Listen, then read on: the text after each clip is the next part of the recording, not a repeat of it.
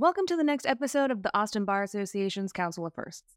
I'm your host, Amanda Arriaga, First Latina Bar President. This podcast is made possible by the Texas Bar Foundation.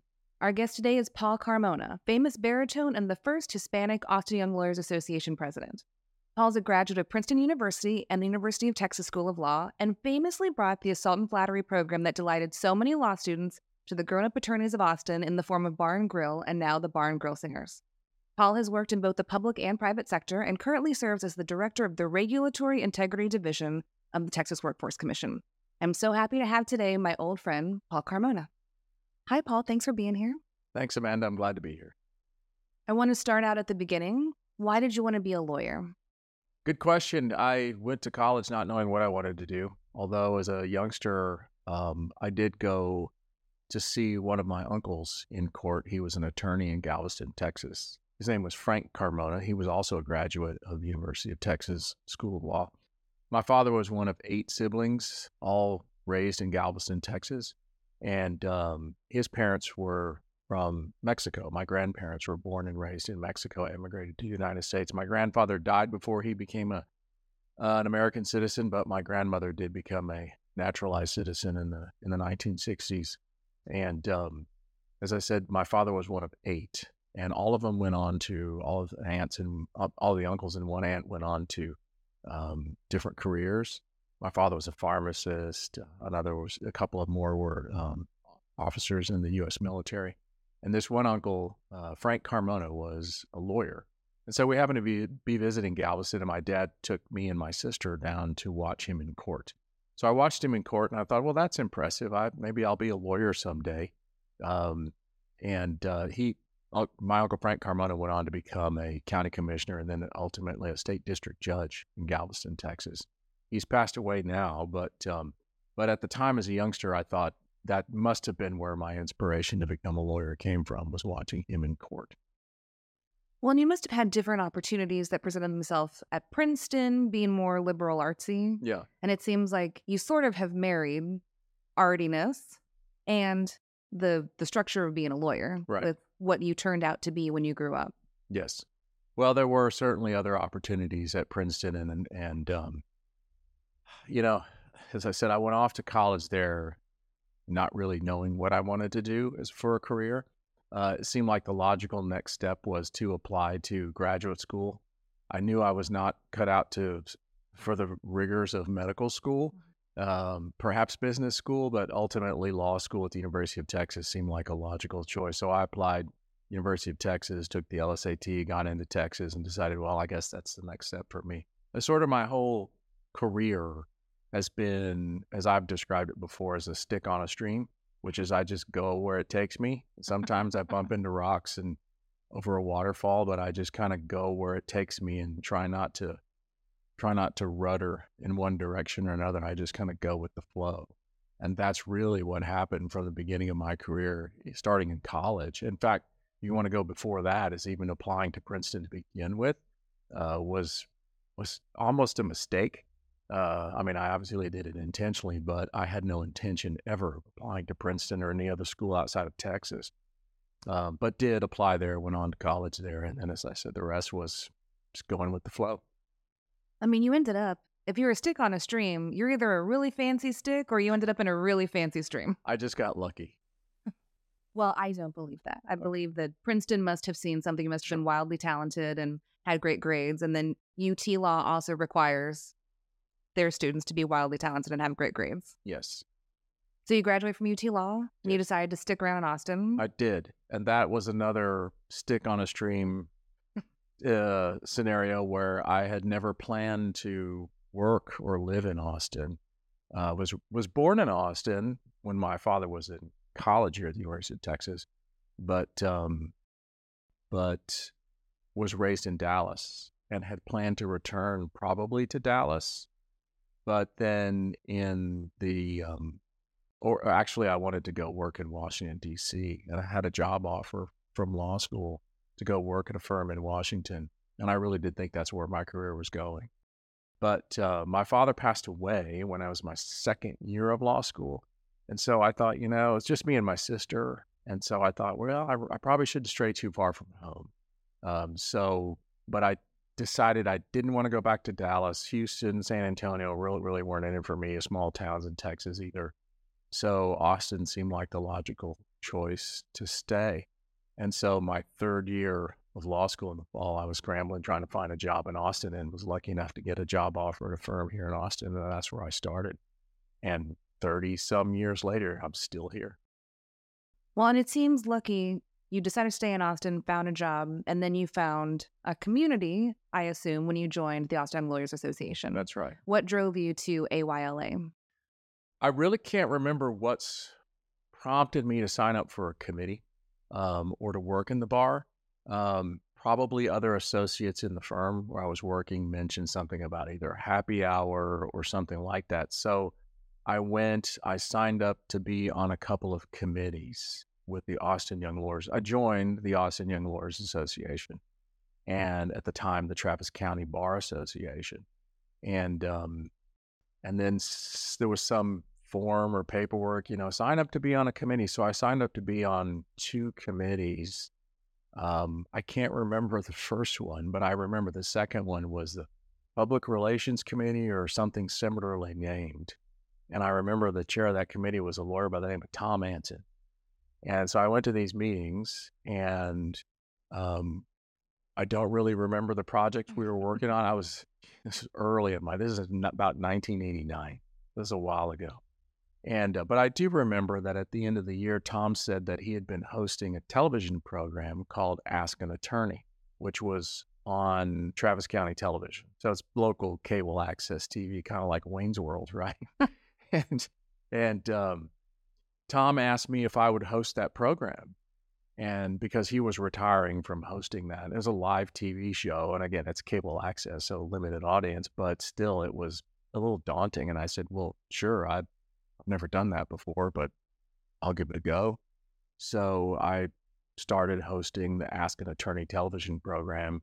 And then at some point was prompted to run for the board of directors of AYLA. So I ran for the board, got nominated, elections happened. I was elected to the board and then went on from there.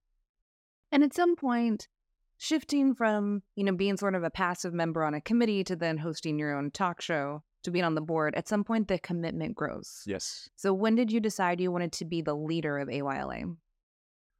After serving on the board for a year, I was inspired by the other leaders around me, other attorneys around me, like Scott Osmond, the late Judge Scott Osmond, Jeff Rusk, Joanne Marica, and many others. There were lots of, but they were the ones that come to mind because they were the presidents ahead of me. And so the natural progression was to run from the board for an officer position, treasurer, secretary, something like that. And when I sat and talked to my other peers who were directors like me, none of them were interested in running for president. And they said, no, you should do it. So I served 1 year on the board before running for president and ran unopposed. Wow. And became president of AYLA at the ripe old age of probably 26, 28, something like that, 26 or 27. I was pretty young and I hadn't been involved in the bar much because it was literally a year on the committees, then a year on the board, and then a year as a president-elect and then president. Did you know when you became president that you would be the first Hispanic president? I didn't. Do you think, was it anything that y'all talked about at the time? It was not. No, no one mentioned it to me. In fact, I'm being completely honest with you. Until you brought it up to me very recently, I was unaware that I was the first Hispanic president of the Austin Young Lawyers Association.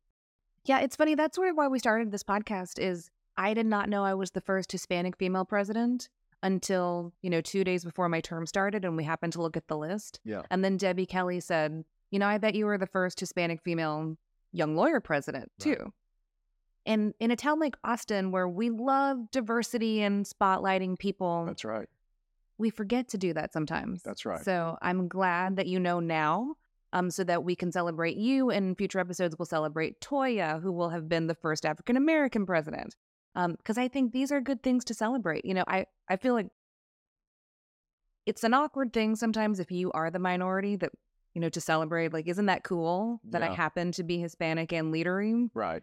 But I do think that these are worthwhile discussions to bring back so that the kids know, I agree. that these I are agree with important you. milestones. Yeah, I grew up in a household where my parents spoke Spanish. Spanish was their first language for both of my parents. My mother's parents were not born in Mexico, but they were born and raised in South Texas, and ultimately spoke very little English. They were South Texas Hispanic Catholics with lots of kids, and my mother says she mostly learned English in school.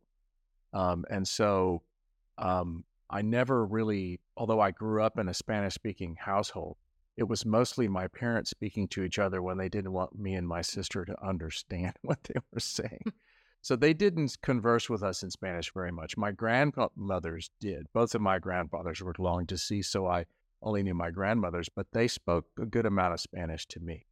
And then my aunts and uncles, of course, speaking Spanish to each other. So although I identified as a youngster and through high school and college and law school as Hispanic, and Carmona is clearly as a Hispanic surname, I never really thought of myself as a Hispanic Princeton student or a Hispanic law student or Hispanic. I was members of those organizations, the Hispanic law students and so on. But I just thought of myself as first a Princeton student or a law student or a lawyer, and then second as Hispanic lawyer or something like that. And that's not to denigrate the culture or my heritage, but simply when I was with my family, we didn't sit around thinking of ourselves as Hispanics. We were just people, right? We were just a family. And so when you go on to your college degree, your career, and your law degree career, and so on, um, I think it's natural to think of yourself as I'm a lawyer, I'm a college student, I'm a doctor, I'm a whatever you are. And then secondarily, of course, you don't forget your heritage. I don't think many of our peers think of themselves as I'm a Catholic lawyer, I'm a Presbyterian lawyer, I'm a Jewish lawyer, right? That's religion. Race is obviously something that's more obvious on its face, right? You can look at someone and say Hispanic male, Hispanic female, African American female, so on. But I doubt that many of my peers or our peers in African American, Hispanic, and other cultures think of themselves primarily as I'm a Hispanic person. You think of yourself as a person. Right. Anyway, so that never really entered my mind. Going back to your first question, was I aware that I was the first Hispanic president of AYLA? I was not, and it was not something anyone discussed at the time. Then you mentioned Toya. I remember meeting her and encouraging her to get involved and run for the board and do things like that. Ultimately, she went on to leadership positions as well. I wasn't actively recruiting her to say, Toya, we need more African American women in leadership positions. She just clearly stood out as someone who had leadership qualities and characteristics. And there was just something about her. You looked at her and said, she's got it. She's a leader. And so that's why I encouraged her to do those things. And I remember back in when I was working at the firm and I was participating in interviews at University of Texas Law School. We interviewed some, I've forgotten her name before she was married, but we interviewed a young woman who was just spectacular and she walked out of the room and the partner that I was there with, because I was a young associate, she walked out of the room and the partner I was with said, she's hired. And it was something about her. Well, she was a young African-American law student, but I didn't think of her as we need more African-American lawyers. It was just clearly she was going to be an outstanding attorney because of her personality and her confidence in herself. So anyway, I've rambled on a little bit about that. No, it's great. Part of I had wanted to ask you about Toya because I do think part of what's important to get leaders in general, as you've described, is you have to identify talent, Right? and then invite them to come along for the ride. Sure. And so, did you consciously do that with Toya and others to make sure that you were growing the new leaders, whether or not they were diverse leaders or not? Yes, I did. I did that. I encouraged others who were either on the board or who were active in committees or who I associated with at bench bar conferences or the bar and grill show or other things like that, and encouraged them and looked at them and said, you clearly, you need to get involved. You need to get involved in the bar association, or you need to get involved more in this project like Bench Bar Conference or something like that, because we need people like you. We need people like you to take leadership in our organization. And so I did encourage others like that.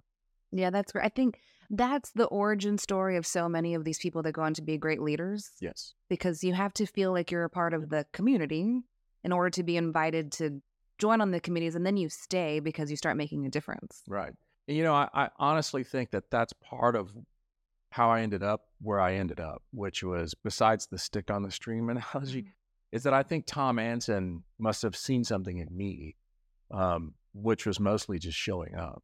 I just showed up for meetings. This is back in the days before text message. Nobody had cell phones, so we weren't texting meeting notices. We didn't even have email. There was usually a letter or a fax that went out announcing our next meeting is at such and so, and this is our agenda. And so it was easy to just forget about it. But I made it a point to go to those meetings. And so I showed up at all of the meetings. And I think Tom must have recognized something in me and said, can you take this on? And I think ultimately I chaired maybe the next year that project committee, whatever it was called, public relations committee or something like that, while I was doing the Ask an Attorney television program. And so ultimately, I ended up in those leadership positions because someone ahead of me recognized that. And then when I made it onto the board, people like Joanne Merica, Scott Osmond, Jeff Rusk, and others recognized that in me and sort of lifted me up and brought me along and said, you need to step into a leadership position. I'm encouraging you to do that. And so without their encouragement, I probably would have said, well, I've served my term on the board. I'm going to go back to doing something else. So at some point, it became commonplace that if you were an AYLA president, you would then join the big bar and ultimately be the big bar president. Right. And you took a slightly different path, still being involved in organizations that are important to you. What are those organizations and why are they so important? Well, I actually stopped my heavy involvement in the bar with the young lawyers. I worked my way up to the TYLA, the Texas Young Lawyers Association Board of Directors. I was on that board. And I was ultimately became the chair of the board for TYLA.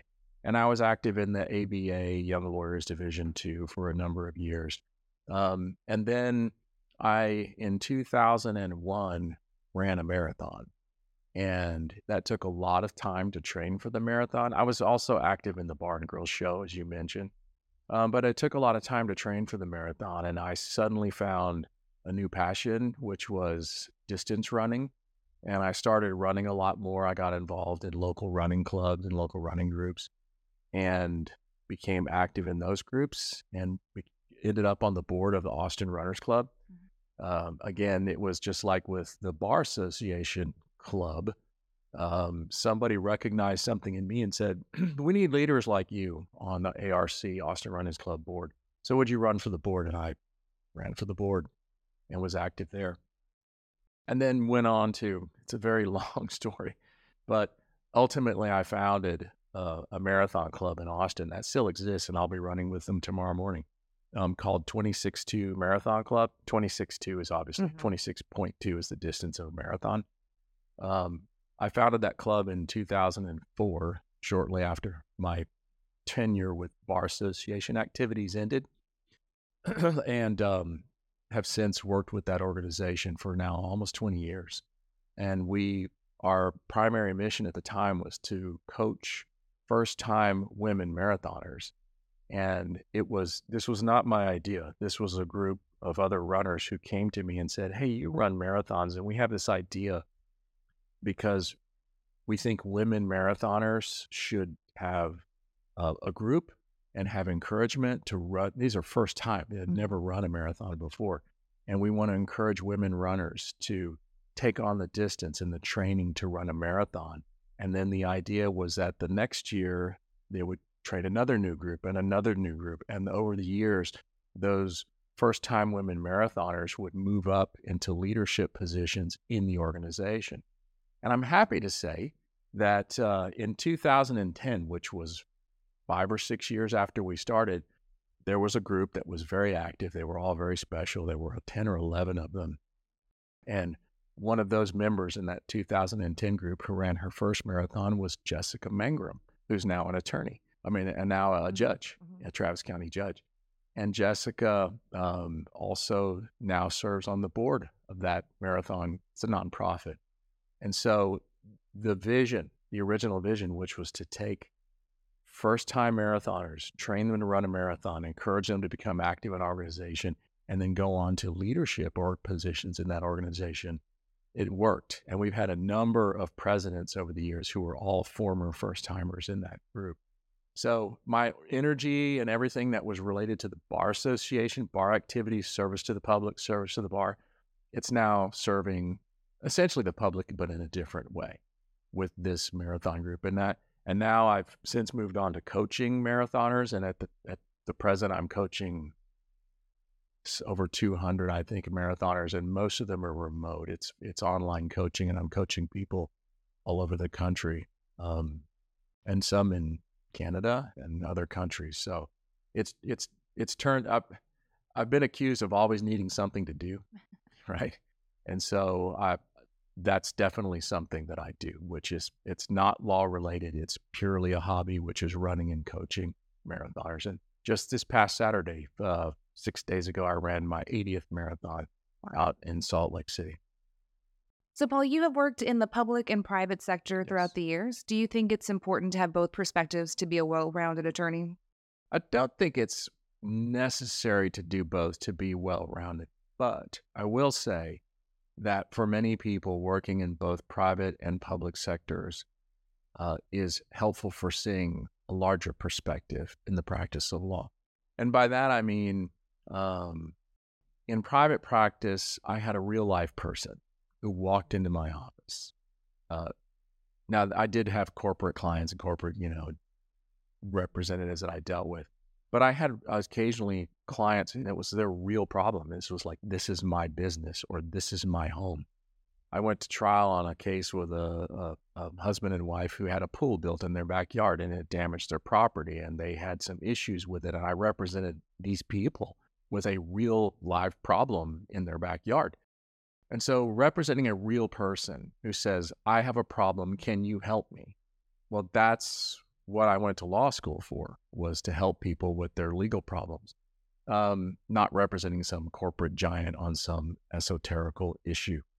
So that gave me perspective on real life practice of law, which is that our job is to resolve conflicts and help people with their legal problems. And that gave me that perspective. Working for the state is a little bit different. Working in the public sector, you don't have a individual client. Your client is the state of Texas or a state agency or something like that. But the difference there is that you're trying to get to justice. Not so much like prosecutors say their goal is to achieve justice, but your goal is not necessarily to help one individual or one person, or you're trying to work for the benefit of the people, the state of Texas. What's best for the people of the state of Texas, all of the people. So you're wearing a slightly different hat in that perspective. Again, you might be representing a specific agency, right? And you might even be in court against another individual suing that agency, but still your ultimate client is the public, the state of Texas. And so that gives you a definitely different perspective. The other difference in perspective is you're not concerned with billable hours. Everything that you do obviously has a real specific purpose, as opposed to, well, I need to bill time. I need to go into the office to work on something so I get my billable hours up, right? That was heavy as a young associate in a law firm. But in the public sector, it doesn't matter how long it takes. I don't have a client looking over my shoulder saying your bills are too high. And it doesn't matter if it only takes me an hour to resolve it. I don't need to lengthen the conflict in order to get more billable hours out of it. You know what I mean? I've resolved the problem, case is over, matters resolved. So you do get two different perspectives in the public and the private sector. And I worked in the private sector, then the public sector, then the private sector again, and now back in the public sector. So, and that's probably where I'll retire, is in the public sector. And so I do think it has shaped me differently as an attorney to see two different perspectives through my career rather than just one. Well, it's interesting, this focus on representing a real person. I have been a policy attorney pretty much my whole career. And then during COVID, when I volunteered for BLS for some of the clinics, and Yeah. now I have an actual person with an actual problem and I have to solve it. Right. I never felt more inadequate, because when you're trying to change the laws and things are in the aggregate, it's truth and justice. Right. And we can make a difference, but it's not the one person that if I mess up because I didn't pay attention, Right. that I would impact. And so I do agree that having that experience of representing a real person is a totally different mind shift, even if you're totally competent and capable in every other area. Talking to the person and looking in their face is very different. That's exactly right. And as it so happens, just this week, I was representing an individual in a matter. And that's because although I work for the state, we can get permission from our general counsel and our executive director to take non-paying matters to help friends or family members on some minor legal issues. And so I was working on something and we have to use our personal time. We can't use state time. We have to take leave to work on that. We can't use state resources. I have to use my personal email address, my personal cell phone, and if I have to go to court, I have to take leave to go to court. So I got all that clearance, but I'm helping a person with a real legal problem. And I think we finally resolved it, but that keeps me connected to my job is to help this person. I am this person's attorney, and my job is to work this problem out. And I've done that off and on through my career as a public servant. And, again, I did it for someone else maybe about a year ago, and it was someone who got jilted out of their renter's deposit from a landlord.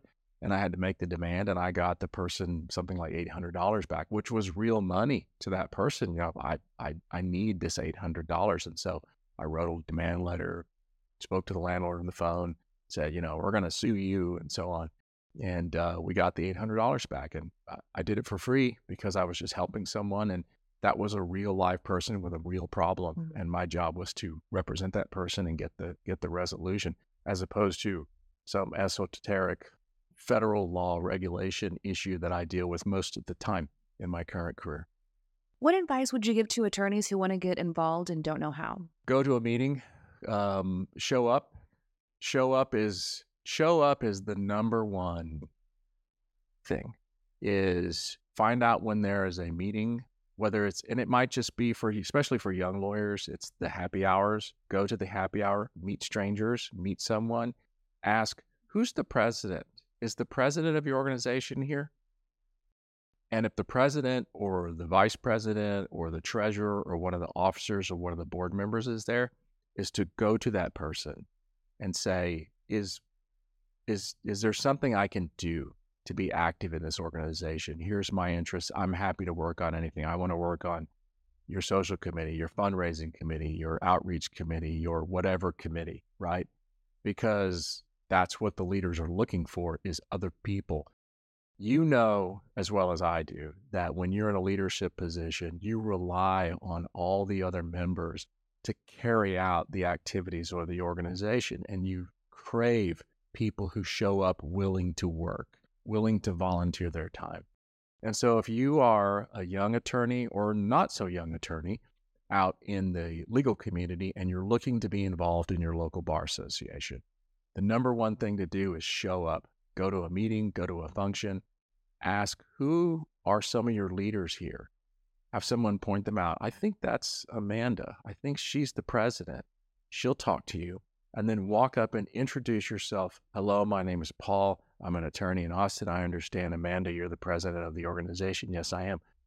I'm interested in getting more involved. Can I give you my name and cell phone number, email address, and contact me if there's something I can do? And I guarantee you, Amanda will contact you because she doesn't care whether you're willing to work on X, Y, or Z. She just needs someone who's willing to work, and that person will pull you in, and that leader will become to you what Tom Anson was for me 20-something years ago when he said, hey, would you be willing to take on this project next year? And I said, sure. And that really was the gateway for me to get involved more in the Bar Association. So that's number one. Show up, meet someone, offer yourself to one of the leaders, and I guarantee you they'll loop you in on something really soon. Well, I'm going to use your story now as the example. committee 1 year, board of directors 1 year, president-elect by year 3. So you're the example. If you show up and there is a vacuum of leadership, they will give it to you. Yeah, while we were talking, I remembered my participation level.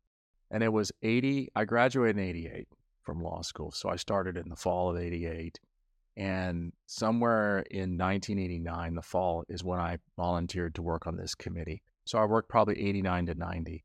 And then the next year, 90, 91, I was getting more involved in this committee.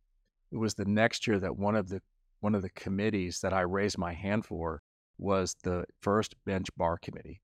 And that was in March or May, sometime in the spring of 1991.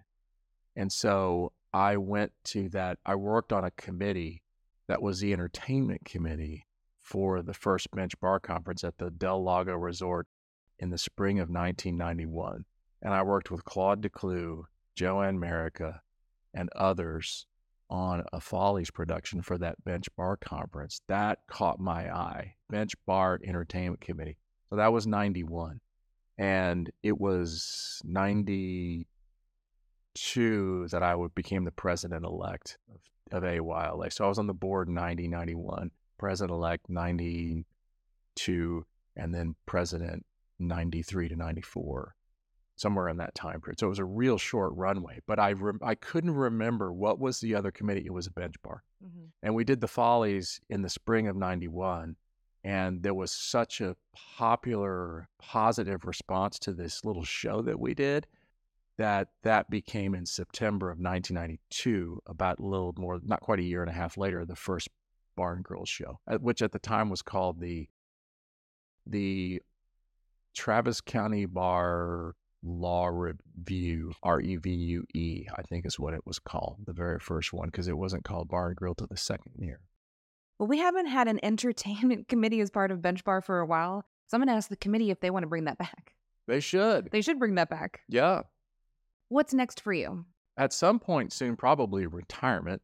Believe it or not, I've reached retirement age with the state of Texas. Now I'm continuing to work. I haven't retired yet, but I was eligible to retire more than a year ago and continued working. So I'm eligible to retire from the state, and I could retire and see another job somewhere. But I'm still working full-time for the state of Texas. And so I don't know if that retirement will come in 2 years, 2 months, 5 years, 8 years. I'm just still kind of like a stick on the stream, which is I just kind of go where the flow. And by the way, you'd introduced me as the director of the Regulatory Integrity Division. Mm-hmm. I actually am not any longer. Oh. It was fairly recently our executive director of the Texas Workforce Commission asked me to work on his staff. So I left that position and my deputy became the director, but I've moved to the executive director staff. So I'm counsel to the executive director at the Texas Workforce Commission. So still practicing law. Just I went from managing 200 people to managing 0 people and having one client, which is really the executive director. At the time when I was in charge of a division, I technically wasn't practicing law and wasn't supposed to practice law because I had a non-attorney position in the agency. Now I have an attorney position at the agency and I have one client, and that's the executive director. So it's still the same agency, just slightly different job. Yes. And I like doing what I'm doing, and I handle legal matters for the agency, really more technically for the executive director. But I don't have any current plans to retire anytime soon. I just know I'm eligible. Will you keep making music and keep running? I will certainly keep running and keep making music. In fact, I'm admiring all the sound equipment here that the bar's got for this project. And I have similar type of equipment at home and still doing music recording with the Bar and Grill Singers. And as far as running, yes, I'll be running another marathon in about a month in November, and we'll be running the 14th Boston Marathon next April. So yeah, keep running, keep coaching, keep making music, keep practicing law, keep seeing where the stream leads next. Your hashtag of this episode, I do think is going to be meet strangers. So you'll keep running and keep singing, but also Meet strangers. Meet Keep strangers. meeting strangers. Yeah, and at one point, Amanda, you and I were strangers. Yes. And you showed up for the Bar and Grill show, which had been going on for a number of years. And your energy, which is obvious to the people who've brought you to a leadership position, right? Your energy was obvious right away in the Bar and Grill show. And so you became active in the Bar and Grill, and now you're one of the leaders in the Bar and Grill show. I've since retired technically from the Bar and Grill show, but I still like performing. But you did exactly what I'm talking about. You just showed up and you met strangers and you said, I want to do this. This interests me and I want to be involved, and look where it's taken you. Well, thank you for all you have done for the bar, for the young lawyers, for Bar and Grill, which you know that I love. Yes. For the state of Texas, and for being here today. Thank you. I appreciate it. Thanks, y'all. We'll see you next time.